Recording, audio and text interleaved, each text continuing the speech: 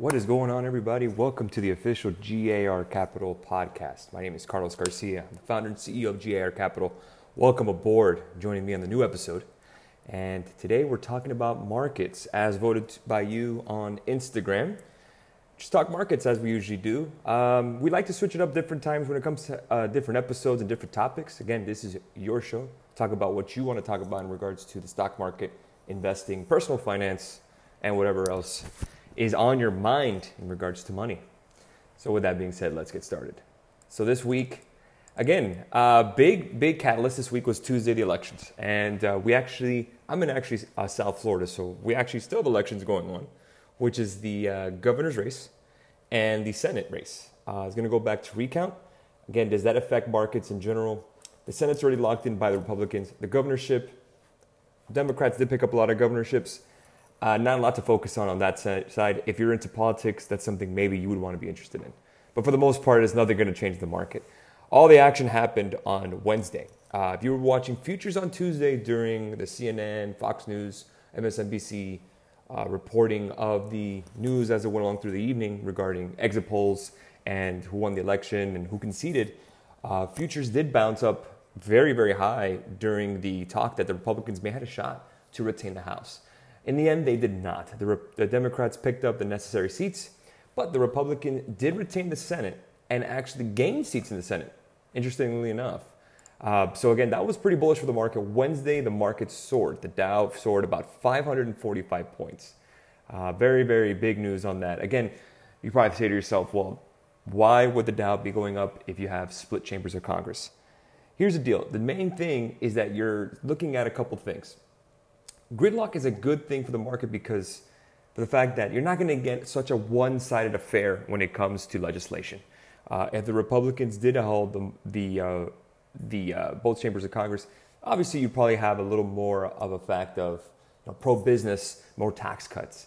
But having the Dems there too, talk about having an infrastructure bill being passed would be good for industrial companies like a Caterpillar, John Deere, those kind of companies. So again, you'll have benefits on both sides. But again, usually for the stock market, historically speaking, gridlock is a good thing. After midterms, stock markets have usually ended green when there's a split Congress. So very interesting data to come out. But again, we looked at Wednesday, we had a nice pop in the Dow, and then Friday we had a little bit of a sell-off down 202. Can't say sell-off, but 202 in the Dow. What's rotating in the market? What you're noticing here, guys, and you're probably seeing it all over in the market, is you're seeing a rotation. That's what we call a rotation. Rotation is out of one sector to another. Money does not being pulled out of the market because that'd be more of a sell-off. But what you're getting is money moved from one sector, this being technology, information technology, IT, cloud, the social media companies, those kind of big cap tech companies, or we call the FANG companies, or the MAGA companies. FANG meaning Facebook, Apple, Netflix, and Google, now Alphabet. And then you have the MAGA stocks, which are Microsoft, Apple, Google, Amazon. Now keep in mind, those companies, and then you want to include Facebook in the MAGA one, MAGA F if you want to call it. If you want to go ahead and include those stocks, keep in mind, guys, that's 30%. Those 5 companies are 30% of the NASDAQ. Now that was great when the market is going up, when you have Amazon soaring. Of course, those are good things. But again, when the market falls, it works both ways. It's going to drag down the whole index. So that's very unsustainable. This kind of reminds me of 2007 when you had financial companies in the S&P. I mean, was it 35% of profits from S&P companies were from financial sector? That's unsustainable because you're too top heavy.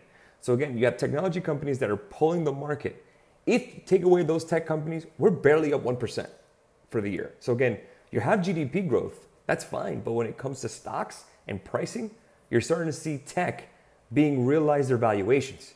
Now you're probably asking, Carlos, why is Amazon, Facebook, and Apple, those kind of companies, why are they going down? That's a really good question. Keep in mind here, let's give a little perspective. The NASDAQ is up 7.2% year to date. The NASDAQ composite index was down 124 this Friday, and it was up Wednesday 195. So again, you're having some movement. Again, not exactly a retracement back to the levels, but again, it's up 0.68% for 5 days, if you want to look at it this way. The PE ratio, the average PE ratio, price to earnings ratio, what you're paying for in NASDAQ is 32.8. That's a little pricey, to be honest with you. That's pretty pricey. So again, you have to take it with a grain of salt. Again, what we're seeing is a rotation. So what you're rotating in is to more value stocks. The value stocks like a Johnson & Johnson, like a Clorox, like a Kimberly-Clark, like a Procter. Procter gained a little bit year to date. United Tech, United Health is coming up. United Health is up 25%. Microsoft, again, it's still up 28%. Walgreens up 13%. Again, you're seeing the rotation from high value tech stocks into the safety of value stocks. That's where the money is going to. Good news is that you're not pulling money from the market. So you're not people cashing out, taking out money. They still believe in this market, which is a good thing, but you kind of have to ask yourself, where else am I putting my money? Again, bonds, historically speaking, interest rates are very low. So there's no point of actually buying into bonds when you're just going to get on a 10-year, 3.2%. Inflation is climbing, so keep that in mind too. So back to the tech stocks, those five companies, the MAGA F. Now with their earnings, you're thinking to yourself, is the valuation worth it? Is the valuation correct? I'm going to go take a look at Facebook. Facebook market cap is $348 billion. Now keep in mind, that's a big, big drop from when they were about $200 a share. We're at a $144 a share. So year to date, it's about down 20% year to date. Well, about 18% year to date Facebook. So what you're seeing is that we're not necessarily falling out of tech. They're still great companies. They're still making profit. But their valuations were so high, so outrageous in a sense, that now companies are seeing that, wow, your earnings are not matching what we think they're worth. So it's not worth it. But keep in mind, Facebook's PE ratio is only 19 in comparison to 33 or 34 in the NASDAQ. So I like Facebook here because it is cheaper. The only problem with Facebook, as an example, is that Facebook is one of those tech companies that hit by a double whammy. You have headline risk with privacy, like a Google, where the Washington and the politicians are talking about privacy now. And what are they doing with people's data? So again, Facebook is not just a valuation problem, it is now a privacy problem. So again, if you cannot handle these swings, I would not touch Facebook, but it'd be a very good stock to trade short term because you're going to get some volatility. With that being said, Google's another one. Again, the same boat as Facebook, but actually Google is actually positive for the year. It's up about 4% year to date. And their PE ratio is a little higher, 26.98%. 26 times earnings, PE ratio. So again, a little more pricey, but again, still on the low range of the 52-week range. It's trading now at 1,066. The high was 1,273, actually an all-time high. So very interesting enough. Google, I'd rather you be in Google than in Facebook personally. I think Google has a lot more profitability to the upside, but I think Facebook has a lot more value. So again, it's really, again, up to you, value versus price. Let's look at Apple, the darling of the market, which is the most expensive. It's the most valuable company on planet Earth. PE ratio is a very respectable 16.83, which is actually less than the S&P. So I would say if you are interested in getting to Apple, this would be the time. We're still in the middle of the range. It is up still about 18% year to date, even with the volatility and falling from the high of 233. Again, what's the problem here with Apple? Apple is still growing. We're seeing that. Two things. They took away the fact that they're not going to report how many iPhones they sold.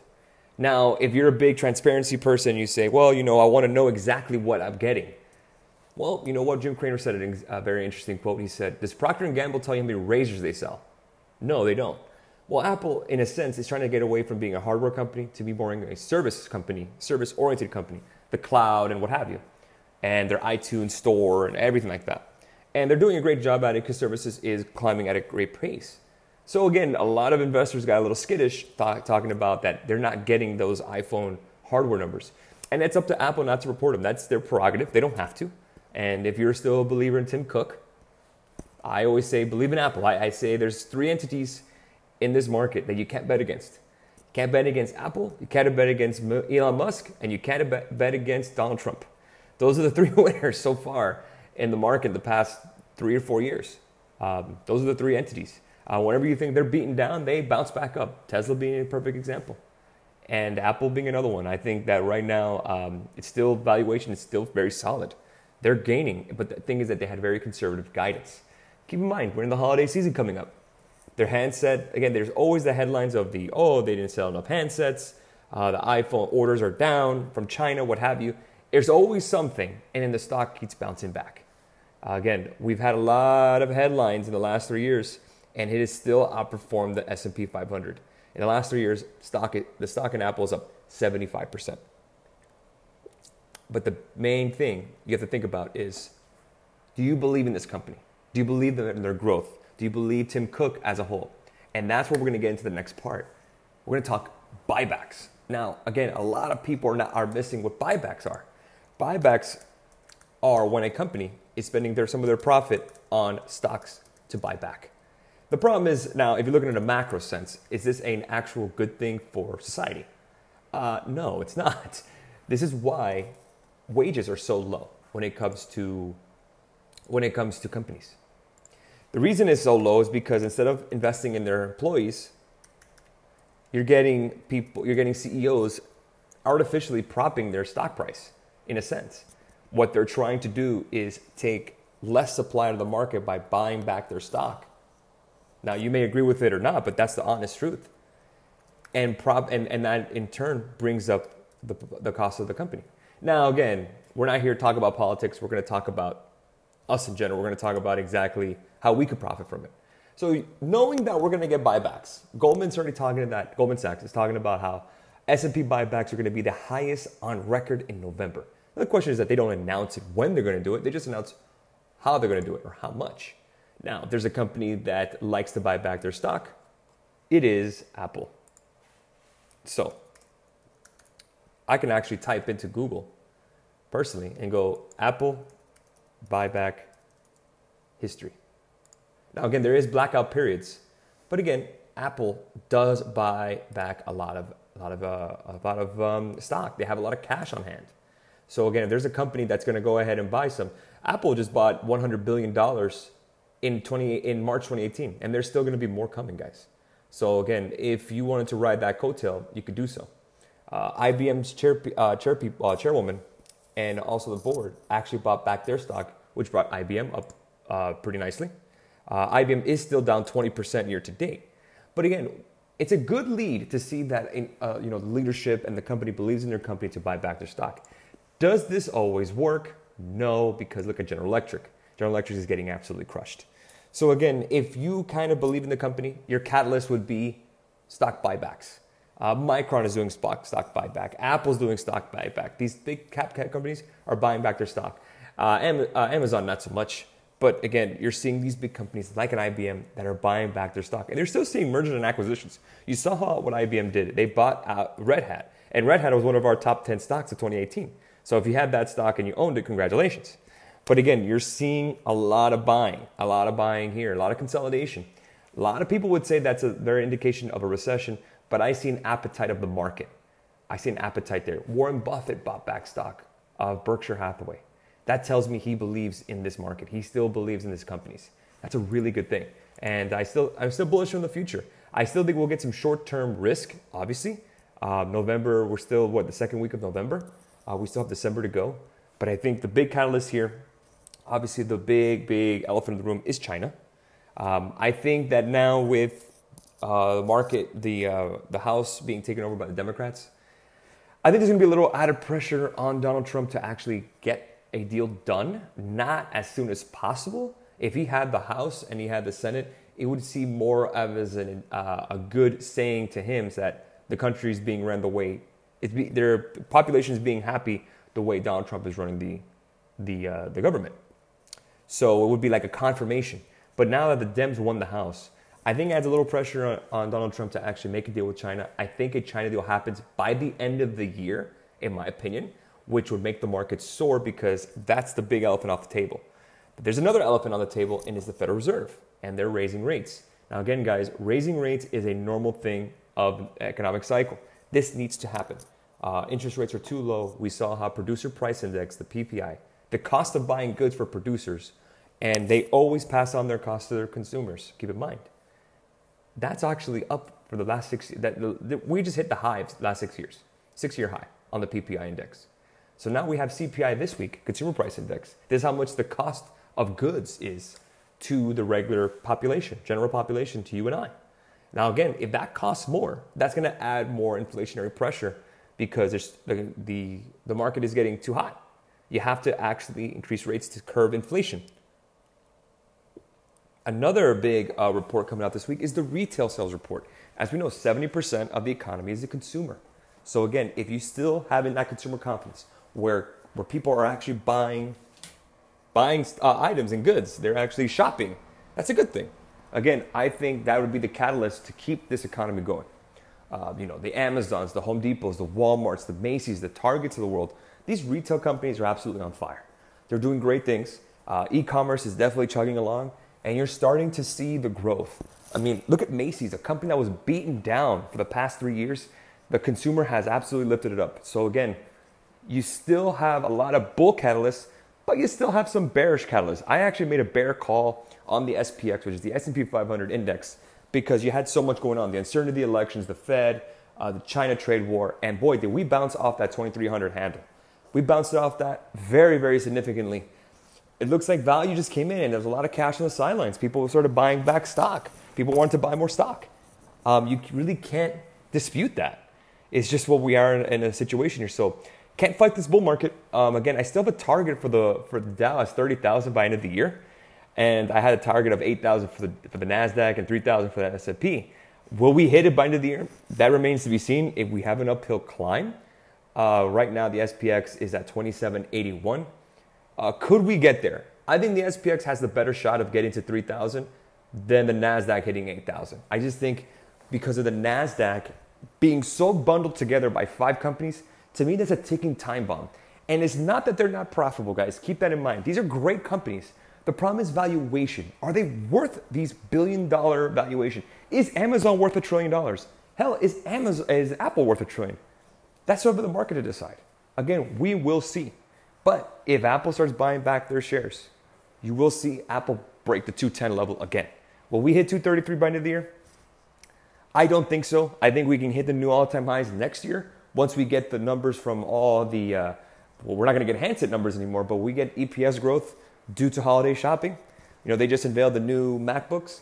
Keep in mind, for Apple's numbers that they just reported, their new handsets, which are I think it was the 10S, I always say the XS is the 10S and the 10S Max, those were not included in those numbers.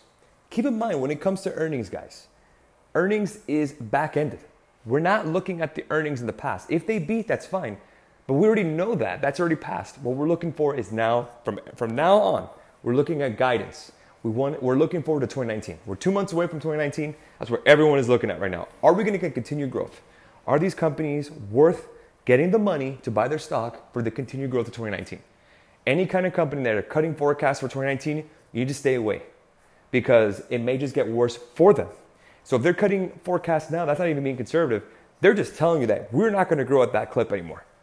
So again, a conservative guidance is fine, but an actual cut, that's something that I want to be worried about, and I would stay away from those kind of stocks.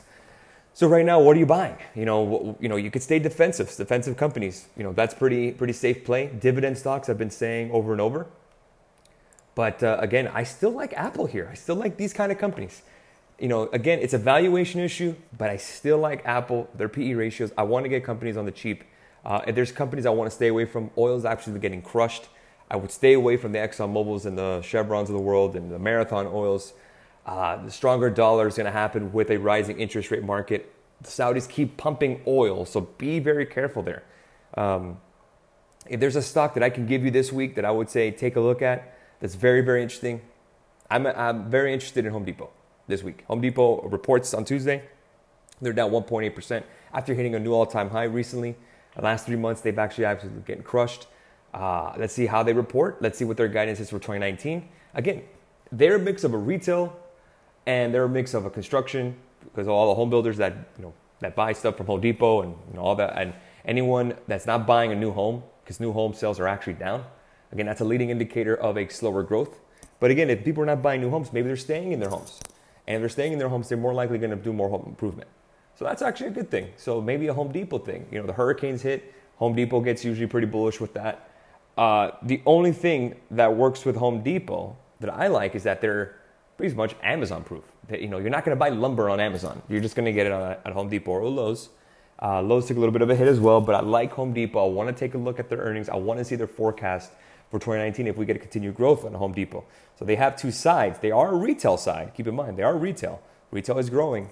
But again, they're also part of the home builders, which got crushed. Home builders, those kind of deals in regards to construction. So if construction slows down, industrial, they're going to get hit, Home Depot-wise. So again, keep that in mind. That's a stock I'm looking at this week is Home Depot. So again, tons to talk about. We talked about a lot today. But again, we're all just going to keep looking. At the end of the day, guys, fluctuation is the key of life and the key of markets. It's just what it is. It's just prices.